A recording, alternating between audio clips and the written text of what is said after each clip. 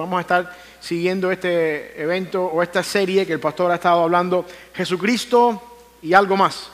En el caso de hoy vamos a estar viendo a Jesucristo, el amoroso Salvador, y nos vamos a centrar en el capítulo 8 de Juan, los versículos del 1 al 8, como aparece ahí en pantalla. Jesucristo, el amoroso Salvador, dice la palabra del Señor, capítulo 8 de Juan, versículos del 1 al 11. Y Jesús se fue al monte de los olivos, y por la mañana volvió al templo, y todo el pueblo vino a él, y sentado él les enseñaba. Entonces los escribas y los fariseos le trajeron una mujer sorprendida en adulterio, y poniéndola en medio, le dijeron: Maestro, esta mujer ha sido sorprendida en el acto mismo de adulterio. Y en la ley nos mandó Moisés apedrear a tales mujeres. Tú pues, ¿qué dices? Mas esto decían tentándole para poder acusarle. Pero Jesús, inclinado hacia el suelo, escribía en tierra con el dedo. Y como insistieran en preguntarle, se enderezó y les dijo: El que de vosotros esté sin pecado, sea el primero en arrojar la piedra contra ella. E inclinándose de nuevo hacia el suelo, siguió escribiendo en tierra. Pero ellos, al oír esto, acusados por su conciencia, salían uno a uno, comenzando desde los más viejos hasta los postreros, y quedó solo Jesús y la mujer que estaba en medio. Enderezándose Jesús y no viendo a nadie, sino a la mujer, le dijo: Mujer, ¿dónde están los que te acusaban? ¿Ninguno te condenó? Ella dijo: Ninguno, Señor. Entonces Jesús le dijo: Ni yo te condeno, vete y no peques más. Gracias, Padre, por tu palabra. Ayúdanos, Señor, a poder entenderla, a poder, mi Dios, de cierta manera aplicar para nuestra vida lo que tú nos tienes que decir en esta mañana. Que seas tú, Señor, el que esté hablando por medio de mí, Señor. Y permite, Padre, que tú pongas tu palabra en mi boca de manera que yo pueda hacerlo de manera fiel para la edificación de tu pueblo en esta mañana. En el nombre de Jesús. Amén. Como dije, siguiendo la serie, Jesús, el amoroso Salvador, basándonos en este pasaje, la historia de la mujer adúltera, o este capítulo 8 de Juan, es uno de los pocos encuentros de Jesús con una mujer en los evangelios. Se nos habla a veces de Jesús encontrándose con mujeres en los evangelios, específicamente este es uno de ellos, y el otro es Juan capítulo 4, cuando Jesús habla con la mujer en el pozo. Y al igual que los demás encuentros donde Jesús tiene contacto con alguna de las mujeres, demuestra la importancia que Jesús le dio a la mujer o a una mujer en un contexto donde la mujer no tenía ningún valor en la sociedad. Por encima de todo, esta historia muestra a Jesús como un amoroso Salvador que extiende su amor, su misericordia a la persona que menos usted imaginaba que iba a recibir misericordia en un contexto donde la mujer no tenía ningún valor. Sin embargo, esto nos demuestra a nosotros que Jesús extiende su compasión, su amor, incluso hacia los más marginados, incluso hacia los que menos se lo merecen en la historia debido al contexto de la cultura judía en que Jesús está llevando a cabo esta historia. También es importante que digamos, y yo creo que sería injusto de parte nuestra si no hacemos esta mención acá, que este pasaje de Juan capítulo 8, o específicamente del capítulo 7, 53 hasta el 8, 11, es uno de los pasajes más controversiales y más debatidos en el mundo teológico debido a que los manuscritos más antiguos que nosotros tenemos del Evangelio de Juan no incluyen esta porción en el Evangelio. Desde el versículo 52 del capítulo 7, los más antiguos saltan al capítulo 8, versículo 12, y esta historia no está narrada o puesta en los manuscritos más antiguos de la Biblia que tenemos. Otros manuscritos, también de una antigüedad considerable, incluyen esta historia en otra parte del Evangelio de Juan o en otra parte de otros de los Evangelios. Y hay otros manuscritos, como el manuscrito de donde viene la Reina Valera del 60 y muchas versiones que tenemos hoy en día, que lo ponen tal y donde está, que por eso lo tenemos ahí como parte del capítulo 8 de Juan. Lo que estoy queriendo decir con esto es que la gran mayoría de los teólogos y la gran mayoría de los eruditos entiende que la historia es real y sucedió. lo que muchos de los manuscritos la ponen en diferentes lugares debido al contexto en el que está pasando la historia y en el contexto en que Jesús la está desarrollando. Por lo tanto, estamos hablando de un hecho real que su discusión tiene que ver con el lugar donde se encuentra, ya sea en Juan, en otra parte de Juan o en algún otro de los evangelios.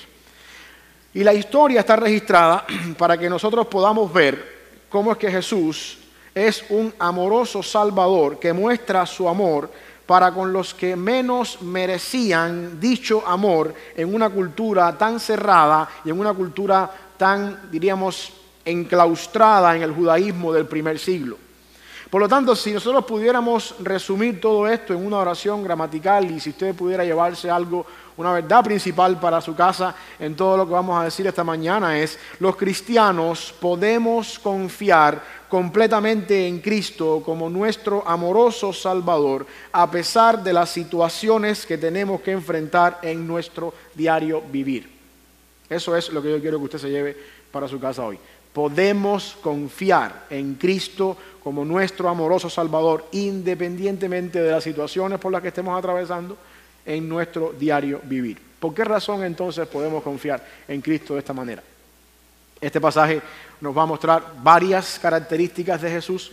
Vamos a centrarnos como buen bautista en 3 nada más. Y vamos a ver por qué razón Jesús, por estas 3 características, es nuestro amoroso Salvador. La primera está en los versículos 2 y 3 del capítulo 8. Dice allí: y por la mañana volvió al templo, y todo el pueblo vino a él, y sentado él les enseñaba. Entonces los escribas y los fariseos le trajeron una mujer sorprendida en adulterio y poniéndola en medio. Vamos a parar ahí. Primera característica es: Jesucristo es un amoroso Salvador que enseña bien la palabra. Un amoroso Salvador que enseña bien la palabra. Es interesante ver cómo la historia se desencadena en medio de una escena donde Jesús estaba enseñando. Todo esto que va a acontecer más adelante, que leímos ya, sucede en el contexto de Jesús enseñando. Debido a que los fariseos vienen a Jesús con una pregunta de la ley de Moisés, es obvio que lo que Jesús está enseñando es la palabra de Dios. La enseñanza es una de las características esenciales de Cristo como un amoroso Salvador. Y a veces se nos hace un poco difícil a nosotros en la Biblia ver en la palabra de Dios la conexión que existe entre el amor y la enseñanza. Yo quiero que usted entienda la relación que hay entre estas 2 áreas, el amor y la enseñanza. El principio es claro.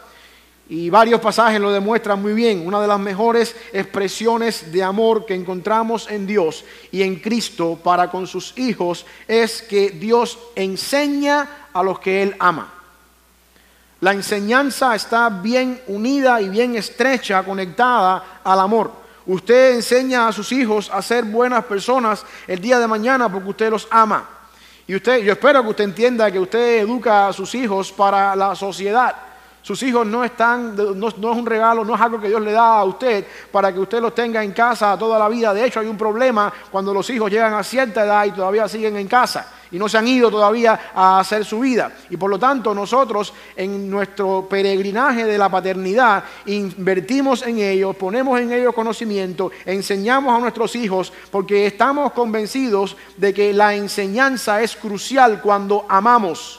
Porque en algún momento muy determinado ellos van a salir de casa y no van a estar más con nosotros, o por ley de la vida nosotros nos vamos a ir primero que ellos, y necesitamos estar seguros de que lo que inculcamos en la vida de ellos les va a ser útil para cuando estén afuera. Por lo tanto, el amor y la enseñanza van completamente de la mano. Porque Dios nos ama, Él nos enseña su palabra.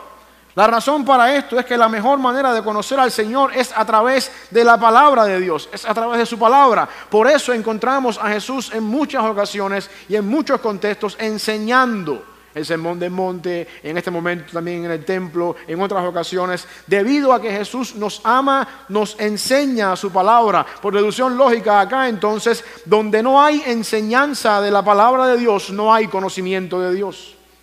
O al menos un conocimiento equivocado de la palabra del Señor. Salmo 23 es uno de los pasajes interesantes que demuestra esta realidad, específicamente el versículo 2 del Salmo 23. En lugares de delicados pastos me hará descansar, junto a aguas de reposo me pastoreará. En la relación entre un pastor y sus ovejas, del Salmo 23, que refleja la relación entre Cristo como el buen pastor con sus ovejas, está implícita la enseñanza. El pasto delicado, el agua de reposo son ejemplos de una nutrición adecuada para que la oveja pueda crecer sana y saludable. Esa es la función de un pastor de un rebaño de ovejas. Lleva a sus ovejas al lugar donde ellas pueden comer el pasto delicado, el agua que las va a hacer nutrir, de manera que la oveja pueda crecer saludable. Esto es un símbolo de una enseñanza sana y saludable que proporciona en los cristianos el crecimiento adecuado para que podamos nosotros conocer mejor al Señor y estar mejor preparados para los retos de la vida cristiana día a día. Y un pasaje quizás un poquito más explícito en esto está quizás en Jeremías 3:15, donde Jeremías aplica más directamente la conexión del pastoreo con la enseñanza. Dice Jeremías allí: os daré pastores según mi corazón, que os apacienten con ciencia e inteligencia.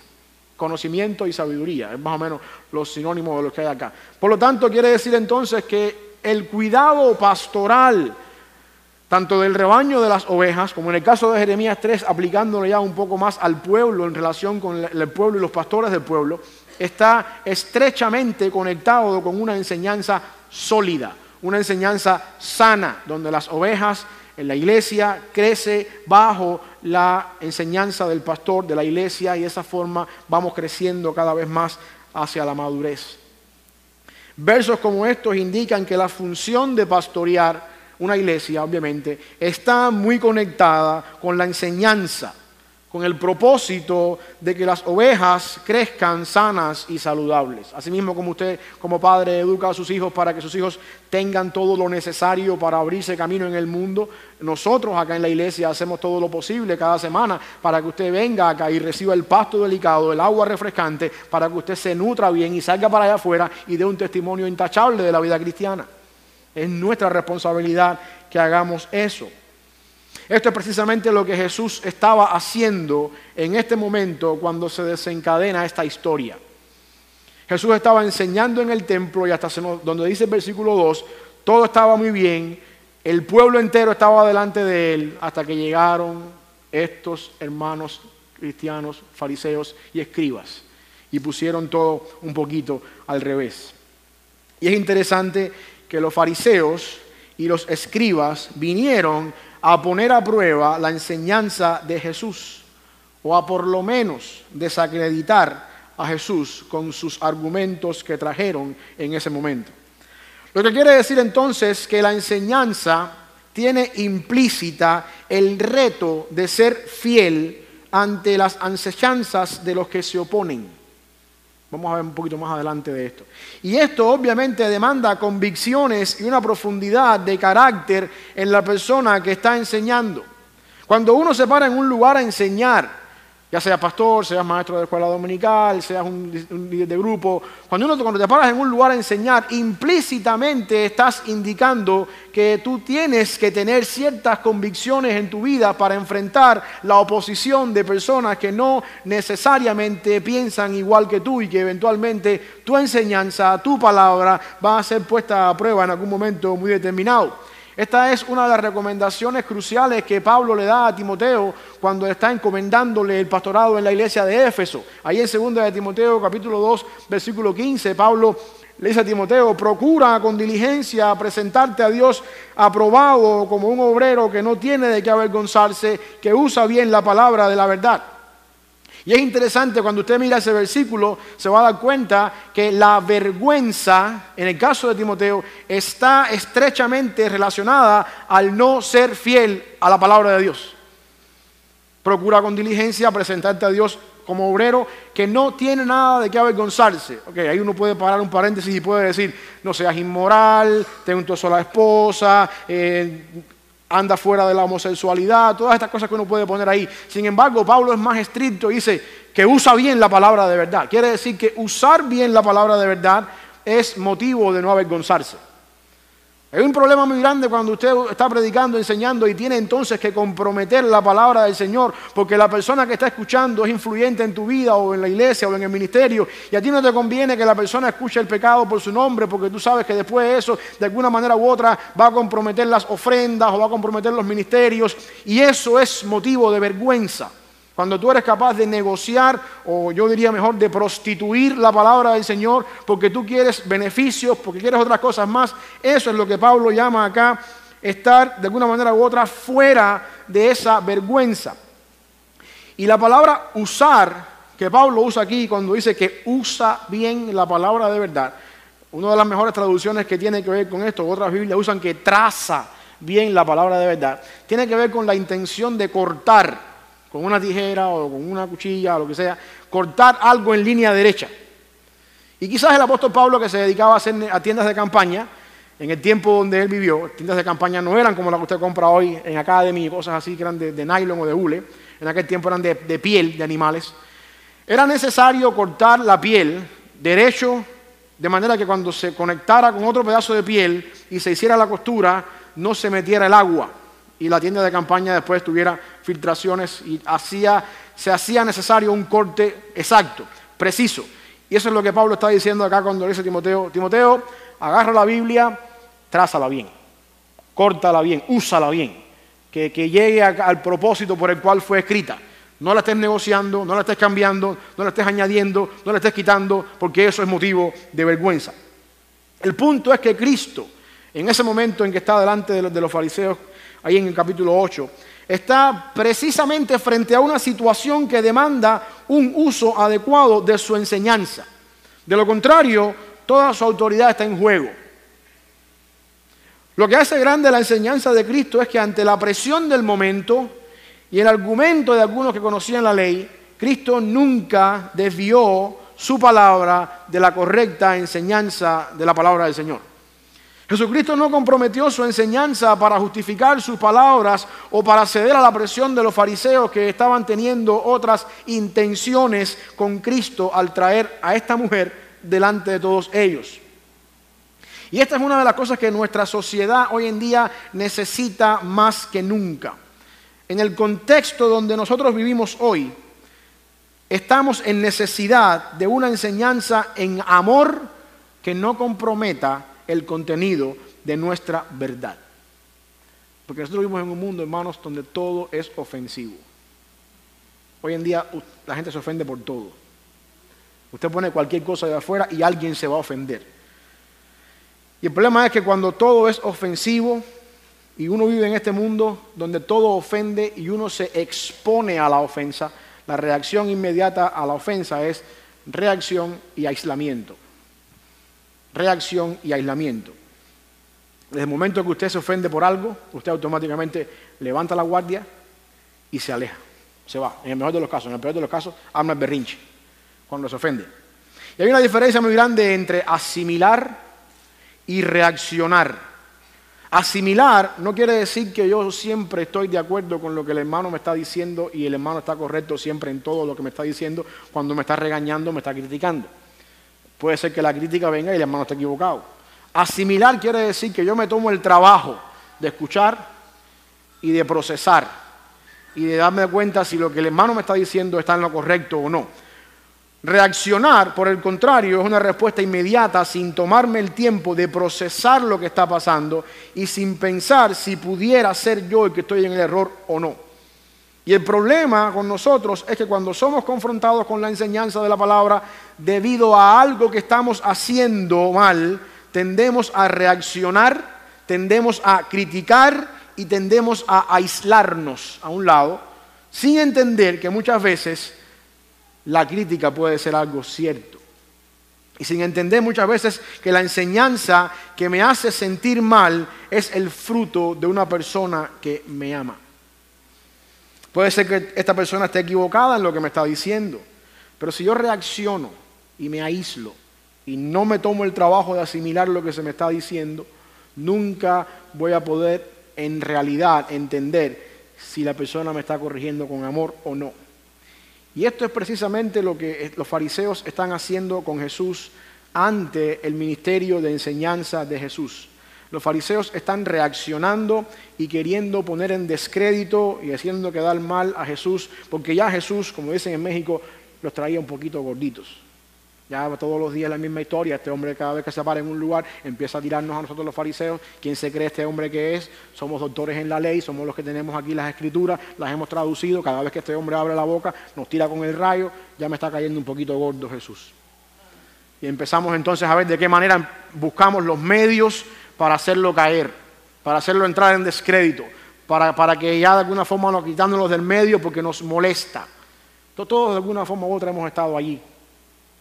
Y muchas veces el problema está en nosotros, que la reacción a la crítica no siempre es la manera adecuada.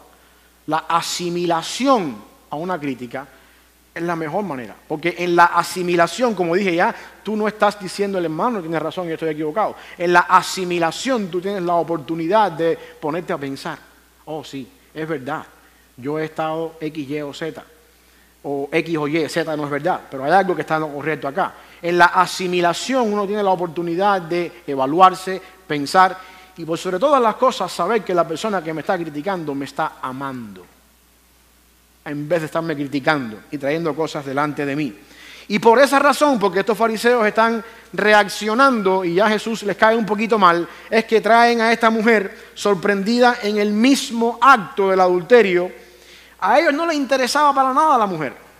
La mujer es un instrumento para hacer caer a Jesús. No les importa para nada la mujer. Ellos no solamente están reaccionando a un hombre que les cae mal y vamos a ver de qué manera lo hacemos caer en descrédito, porque ya nos tiene hasta aquí este hombre. Cuidado con eso, porque en la Biblia encontramos, hermanos, que la enseñanza está muy unida a la exhortación, a la reprensión, al redarguir, al corregir, al instruir, y ninguna de estas cosas nos gustan, pero son las cosas que nos hacen bien. Cuidado con la reacción en vez de la asimilación.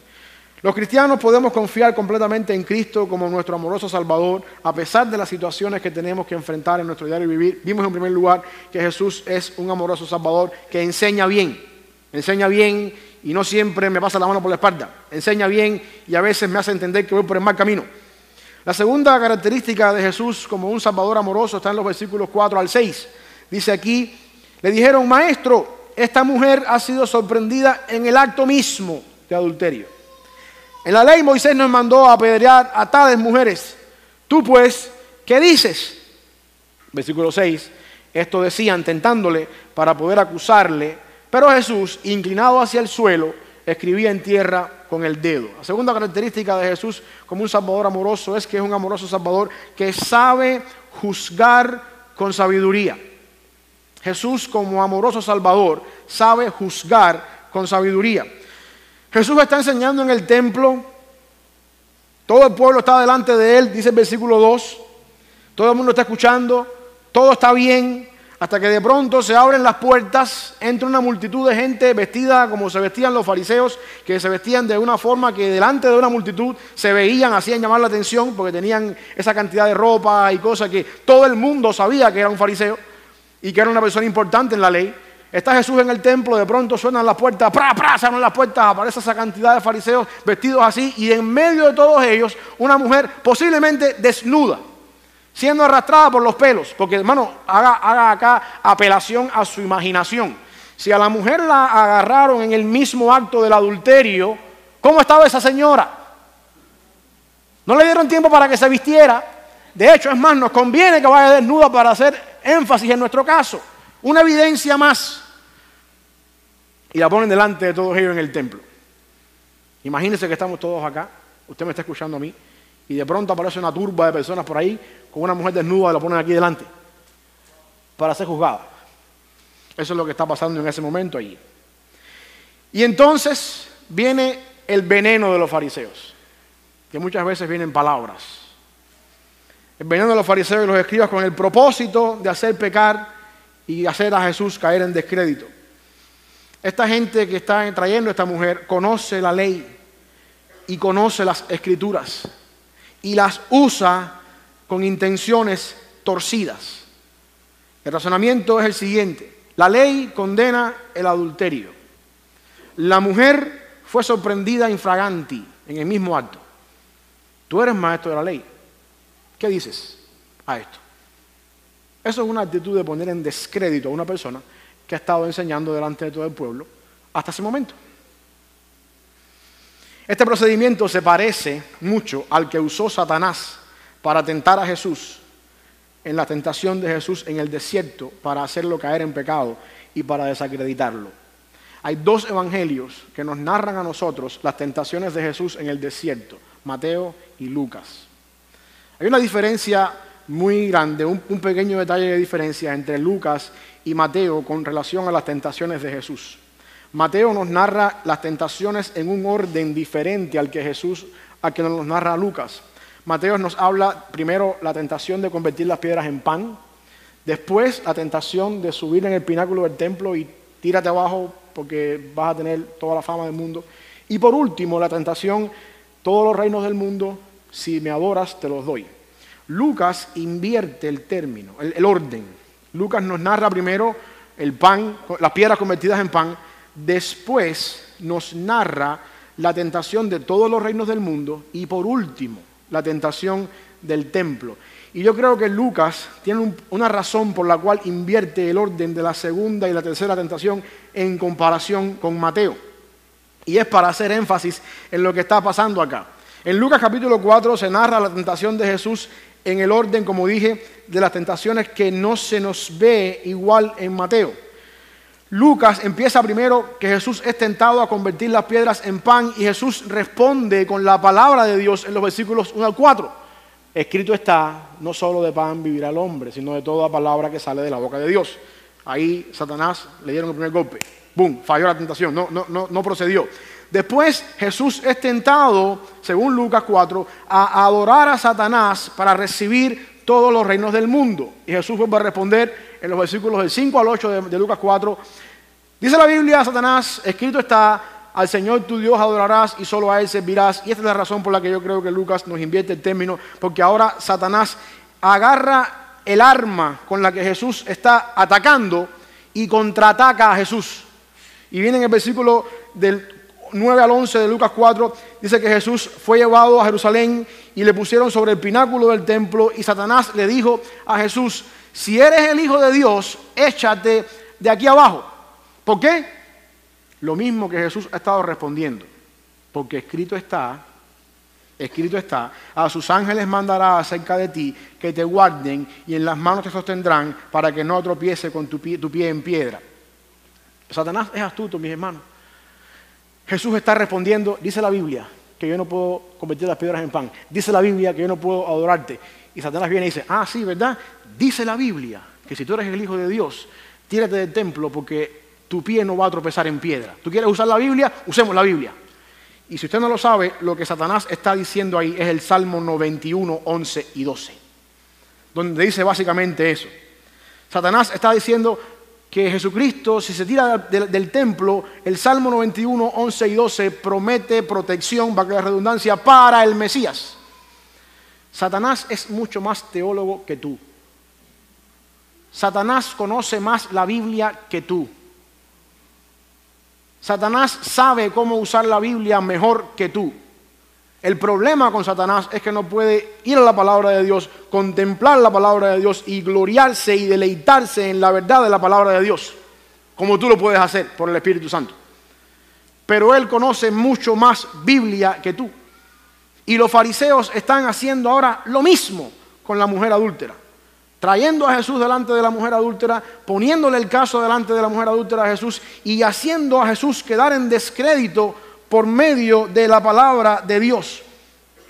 Mis hermanos, nosotros necesitamos sabiduría para entender e interpretar correctamente este libro, Porque como acabé de decir, Satanás lo puede usar mejor que tú. Y Satanás te puede llevar al pecado usando la palabra del Señor erróneamente porque él es más teólogo que tú. El problema de Satanás es que él no puede gozarse en la palabra de Dios, como yo acabé de decir ahora. A lo largo de la historia de la humanidad, Satanás se ha encargado de usar este libro equivocadamente con sus propósitos malvados.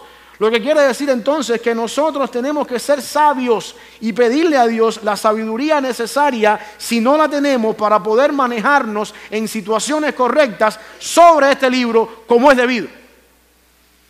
Porque Satanás puede hacerlo de una manera muy diferente a como nosotros lo estamos haciendo. Ahora, la pregunta que se desprende acá, en el versículo 6, dice aquí, que esto lo decían los fariseos y los escribas para tentar a Jesús, para poder acusarle. Y la pregunta que se desprende acá es, ¿de qué hubiesen podido acusar a Jesús si Jesús hubiese consentido con la muerte de la mujer? ¿De qué? Jesús pudo con toda autoridad decir a los fariseos, tienen razón, mátenla. Y pudo esconderse detrás de, yo estoy siendo bíblico. La palabra de Dios dice eso, más adelante lo vamos a ver dónde lo dice. ¿De qué me van a acusar? Yo estoy siendo bíblico, ella fue la que estaba en pecado, nadie la mandó. Eso es lo que dice la Biblia, piedras contigo. Jesús pudo ser o apelar a ser bíblico y someterse a la autoridad de Dios, es decir, en apedrearla, estamos obedeciendo la voluntad de Dios, estamos siguiendo su palabra, ellos están en lo correcto, por lo tanto, caen en la piedra. Y nosotros hoy en día podemos, si no tenemos la sabiduría necesaria, caer en la misma trampa del enemigo al escondernos detrás de la fachada de somos bíblicos y hacemos lo que dice la palabra de Dios, y si no juzgamos con inteligencia lo que está pasando detrás de todas las cosas. Había un problema si Jesús caía en la trampa de los fariseos. Déjenme poner esto con un ejemplo que usted debe conocer. Si usted lleva en los Estados Unidos el suficientemente tiempo, ¿se acuerda usted que en junio del año 2016, la madrugada de sábado para domingo, creo que fue el 16, mitad del mes de junio del año 2016, hubo un atentado en un club de la comunidad LGBTQ homosexual en Orlando, Florida? ¿Se acuerdan de eso? Donde un asesino entró al club y era de religión musulmana en una madrugada y mató a 49 personas e hirió a 53 personas, y está considerado eso como una de las masacres masivas más grandes en los Estados Unidos, en este caso dentro de un club de la comunidad LGBTQ.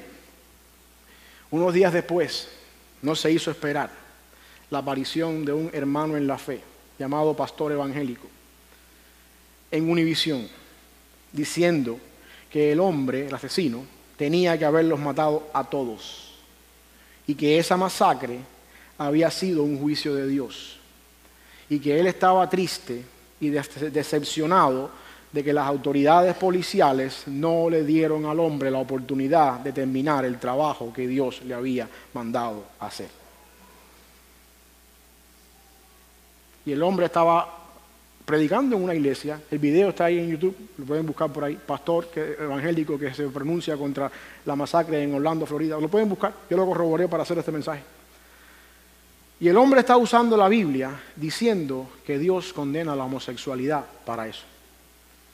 Y en ser bíblicos podemos llegar a ser injustos, porque Satanás conoce mucho más Biblia que nosotros, y Satanás nos puede torcer nuestro entendimiento para que hagamos lo que él quiere siendo bíblicos.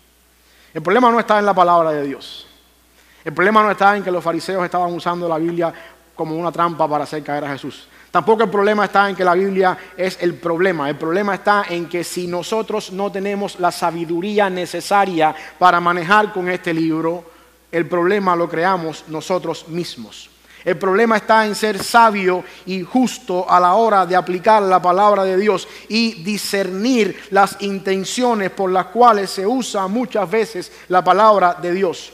Y esto es precisamente lo que Hebreos nos advierte en el capítulo 4, versículo 12, cuando dice, porque la palabra de Dios es viva y eficaz y más cortante que toda espada de dos filos y penetra hasta partir el alma y el espíritu y las coyunturas y los tuétanos, y aquí está la parte importante, y discierne los pensamientos y las intenciones del corazón. La palabra discernir aquí quiere decir juzga. Tiene la capacidad de pensar y procesar críticamente lo que está pasando. Y déjame decirte algo, mi hermano, hay una diferencia muy grande entre conocimiento bíblico y sabiduría bíblica.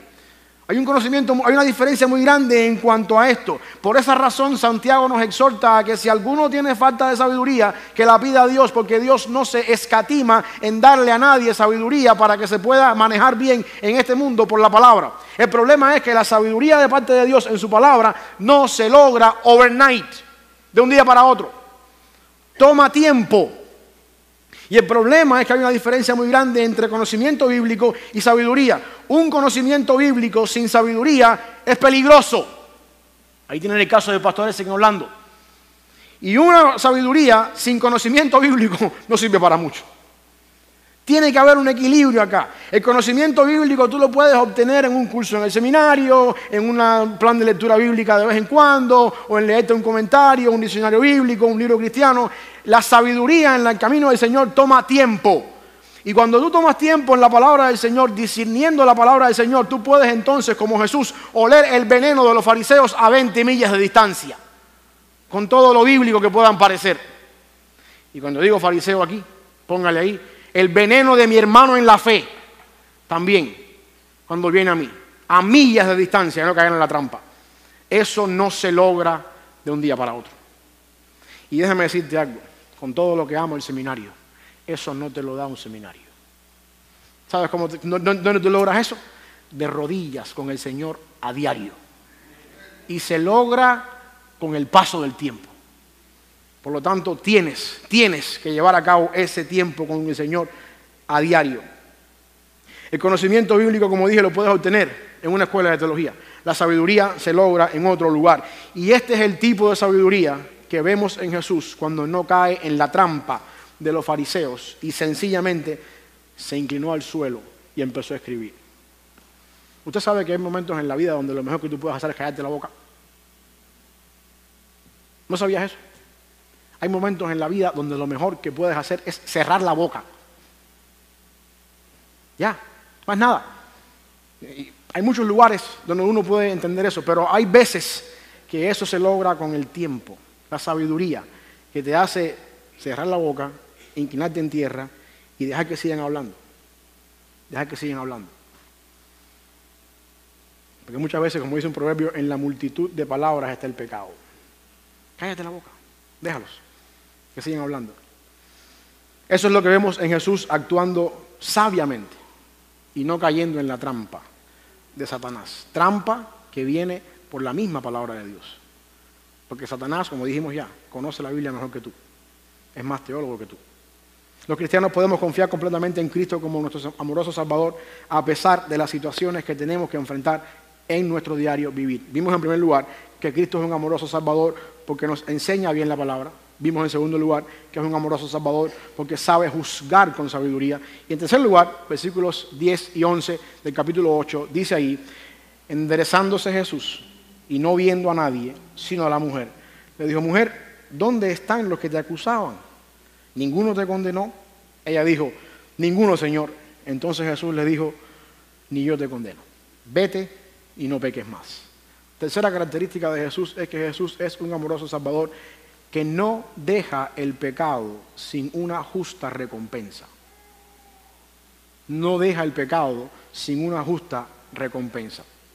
La historia termina de una manera que demanda una explicación. Esta explicación será provista más adelante por Juan a medida que el Evangelio va avanzando. Pero el problema es que si nosotros dejamos la historia acá, y esta es la razón por la que yo creo que muchas veces se ha batallado en dónde va la historia dentro del Evangelio, si dejamos la historia acá, creamos un problema teológico, filosófico, epistemológico y toda la cantidad de lógicos que usted pueda crear ahí, creas un problema de esa manera, porque entonces Jesús está desobedeciendo la palabra del Señor. Dios había sido claro en su palabra con relación al pecado del adulterio. Y hasta cierto punto los fariseos estaban en lo cierto cuando con intenciones malvadas trajeron el planteamiento delante del Señor con respecto a la mujer. Levítico 20:10 dice la Biblia: si un hombre cometiere adulterio con la mujer de su prójimo, el adúltero y la adúltera indefectiblemente serán muertos. O sea que los fariseos, en toda su maldad y en todo su veneno, estaban siendo bíblicos. Y si la historia termina aquí, entonces tenemos a un Jesús que contradice la palabra del Señor, y de alguna manera u otra creamos un problema en Jesús acá. Independientemente de todas las maquinaciones, hay cierta verdad en lo que está diciendo Jesús acá, y por eso es que muchas veces se convierte en un problema de sabiduría el tener que discernir entre la verdad y entre la verdad con malas intenciones, que es lo que está pasando con los fariseos aquí. Verdad con malas intenciones.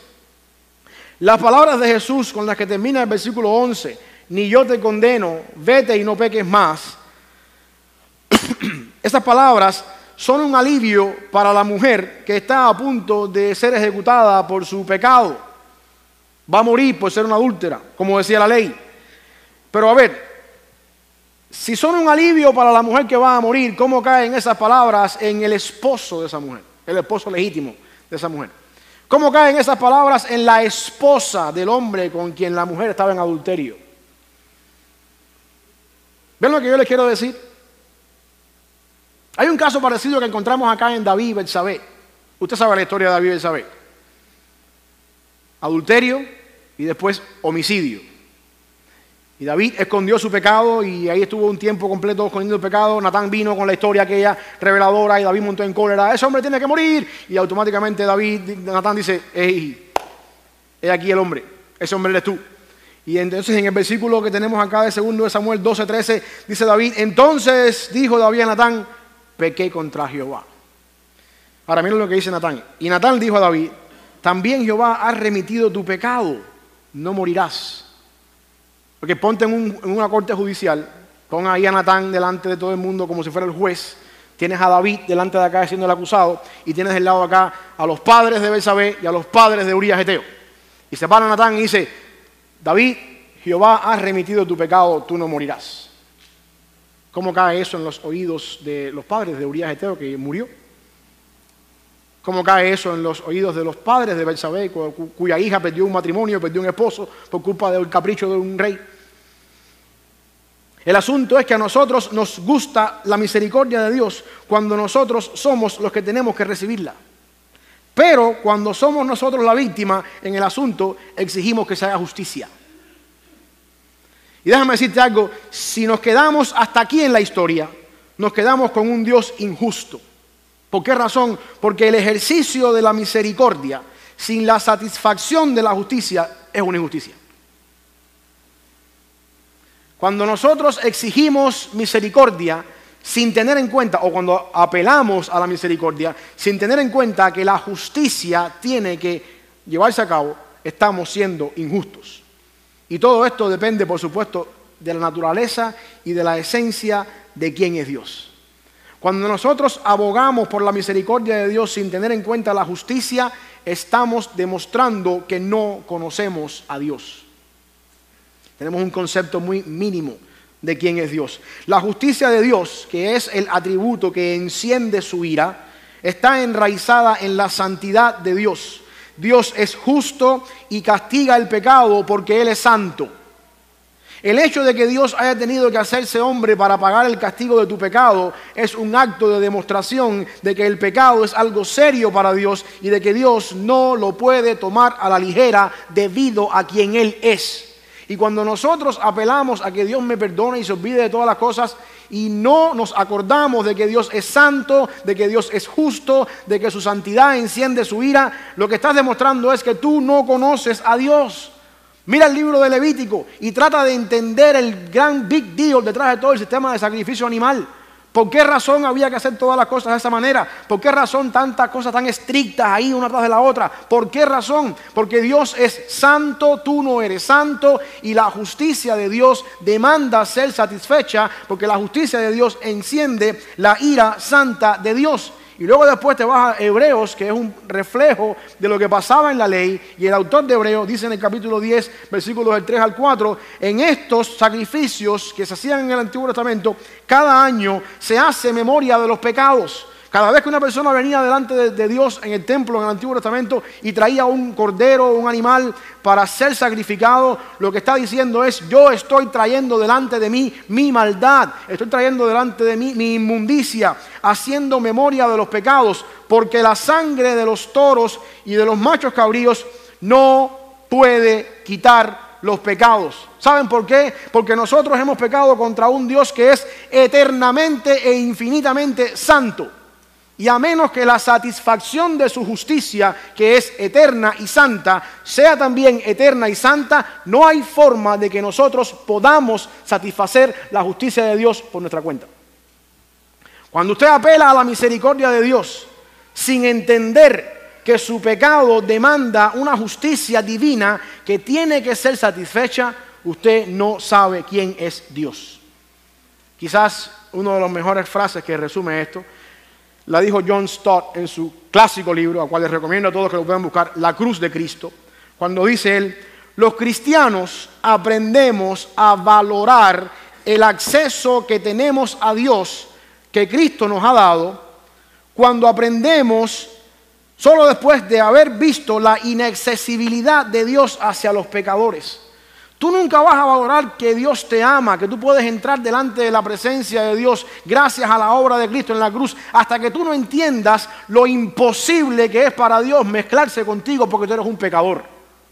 Por lo tanto, si tú pensaras así, entenderías un poquito mejor el concepto de que Dios es justo y demanda la misericordia. Hermano, sácate de la cabeza la idea de que Dios envió a su Hijo a buscarte porque Él te ama, porque Él necesita de ti, porque la vida de Dios sin ti no tiene sentido. Sácate esa idea de la cabeza. Dios no es un adolescente escribiendo en una carta de amor a una muchacha: te amo, mi vida sin ti no tiene sentido, corre a mí, ven a mí. Dios no necesita de ti. Dios es Dios, y una de las características de Dios es que Él es autosuficiente. Él no necesita de ninguno de nosotros para ser Dios. Nosotros somos los que desesperadamente necesitamos de Dios y no podemos entrar porque somos pecadores, a menos que algo ocurra. El problema mayor que con Dios al enviar a su Hijo no fue resolver el problema con tu pecado. Déjame decirte esto: Dios no envió a su Hijo al mundo, como dijimos ahorita, porque Él te ama tanto, porque sin Él el cielo está más vacío y no tiene sentido porque tú no vas a estar allí, y porque imagínate, Él te ama tanto que te quiere tener allí, y déjame ver de qué manera yo traigo a esta persona que lo amo tanto. La razón por la cual Cristo vino a la cruz y murió no fue por eso. La razón por la cual Cristo murió primordialmente fue para buscando la manera de que Dios pudiera perdonar tu pecado sin tener que comprometer su justicia. Ahí está el problema, en la idea de comprometer su justicia. Dios no puede perdonar tu pecado sin antes dejar de ser injusto, porque eso es lo que está viendo en el caso de la mujer samaritana. Y por eso es que la historia de la mujer adúltera en este caso y la historia de David y Betsabé no terminan en este capítulo 8, versículo 11. Terminan en la cruz, cuando Cristo dice: consumado es, ahora está pago. Cristo se puede tomar el trabajo de decirle a la mujer: ni yo te condeno, vete y no peques más, porque en unos cuantos días, meses, años, no sabemos, ese pecado de adulterio, igual que el pecado de adulterio de David, yo lo voy a resolver en la cruz del Calvario. Por esa razón, Él se puede tomar el trabajo de perdonar pecados sin comprometer su justicia delante de nosotros. Y quizás el pasaje que mejor explica eso está en Romanos 3, 23 al 25. Uno de los mejores pasajes que yo encuentro en el Nuevo Testamento. Dice Pablo allí: por cuanto todos pecaron y están destituidos de la gloria de Dios, siendo justificados gratuitamente por su gracia, mediante la redención que es en Cristo Jesús, a quien Dios puso como propiciación por medio de la fe en su sangre, para manifestar su justicia a causa de haber pasado por alto en su paciencia los pecados pasados. La condición de cada uno de nosotros delante de Dios es, según Romanos 3:23, destituido. Y la palabra destituido no es la mejor traducción de la palabra en el original. La palabra más exacta es: nos quedamos cortos, no llegamos, no alcanzamos. O sea, si fuéramos a traducir literalmente Romanos 3:23, diríamos: por cuanto todos pecaron y no alcanzaron, no llegaron, se quedaron cortos de la gloria de Dios. La idea es, imagínense que estamos aquí parados, la calle de las Highlands se abre a la mitad, empieza un precipicio a abrirse y todo esto del lado de acá se está hundiendo y la salvación es saltar en la brecha que se abrió y caer en el otro lado. Y ninguno de nosotros llegó. Nos quedamos en el aire y nos hundimos. Esa es la idea de lo que está diciendo Romanos 3:23. Todos pecamos y por nuestros méritos no alcanzamos la gloria de Dios. Sin embargo, tú eres declarado justo, dice el versículo 24, y esto es un término legal, como si llegas delante de un juez con todos tus pecados, tus culpas, y alguien paga por ti y dice el juez, aquí no hay nada, usted es exonerado, declarado justo.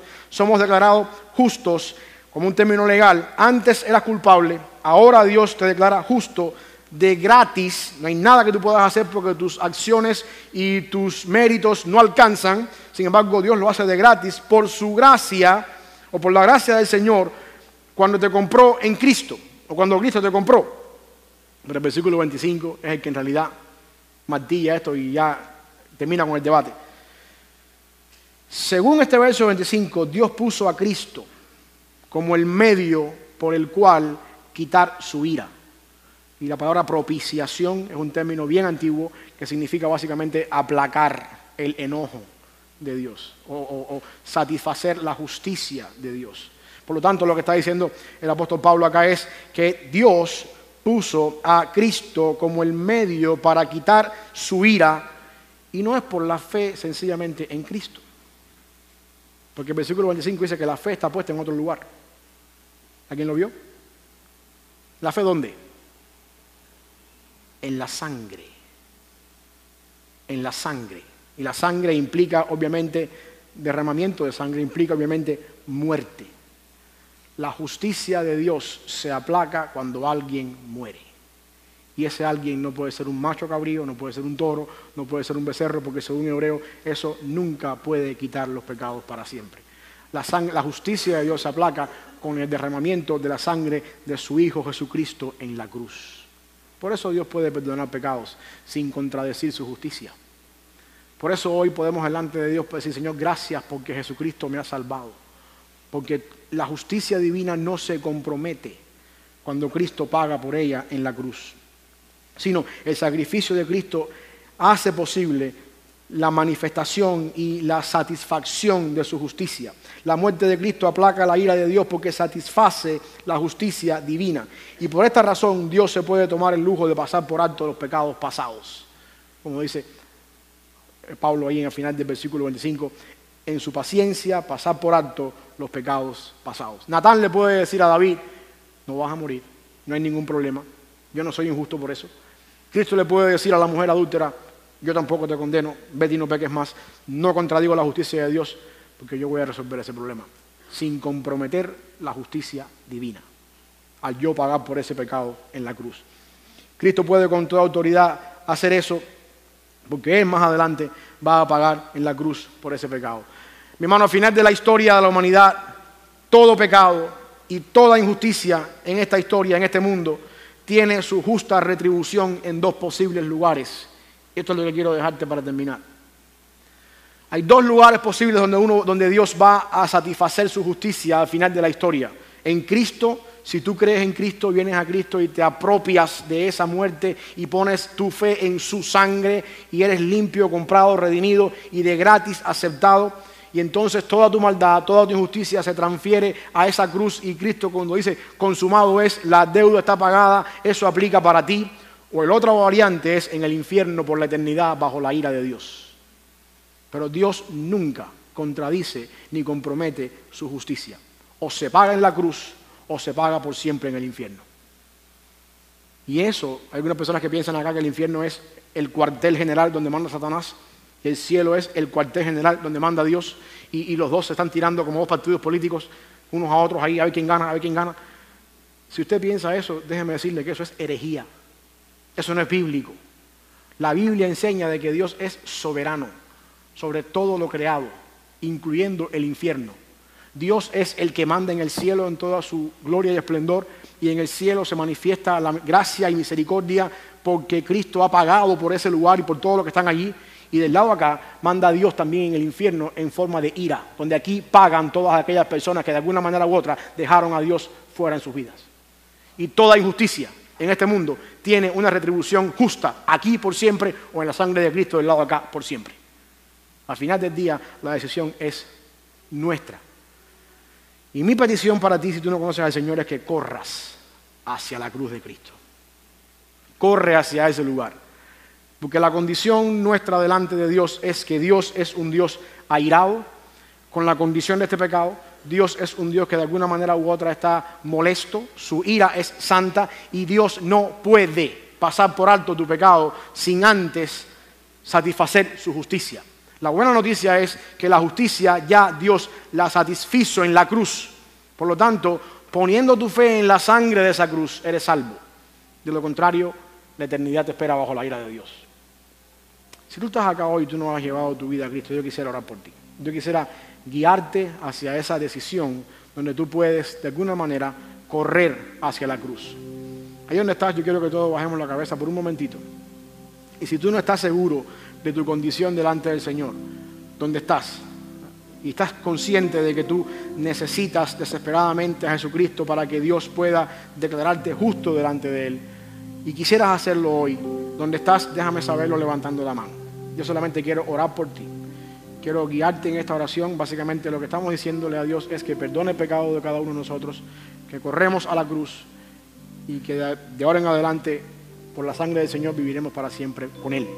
Si esa es tu decisión, ahí donde estás, solamente déjame saber levantando la mano. Yo quiero orar por ti. Esto es algo entre tú, Dios, bueno, yo que te estoy mirando, pero es la única manera en que te podemos guiar hacia esto.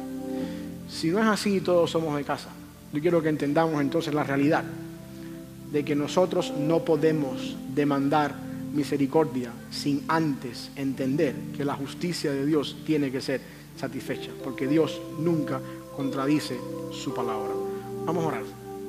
Gracias, Padre, por la bendición que tú nos das de poder llegar delante de ti hoy, Señor, por esta preciosa oportunidad de poder exponer tu palabra, Señor. Permite, Padre, que el Espíritu Santo siga obrando en la vida de cada uno de nosotros, que podamos, Señor, de alguna manera responder durante la semana en obediencia y en fe en todo lo que tú nos has hablado en este día, y que también, Padre, podamos escuchar tu voz, ser sensibles y entender, mi Dios, que Cristo es nuestra justicia.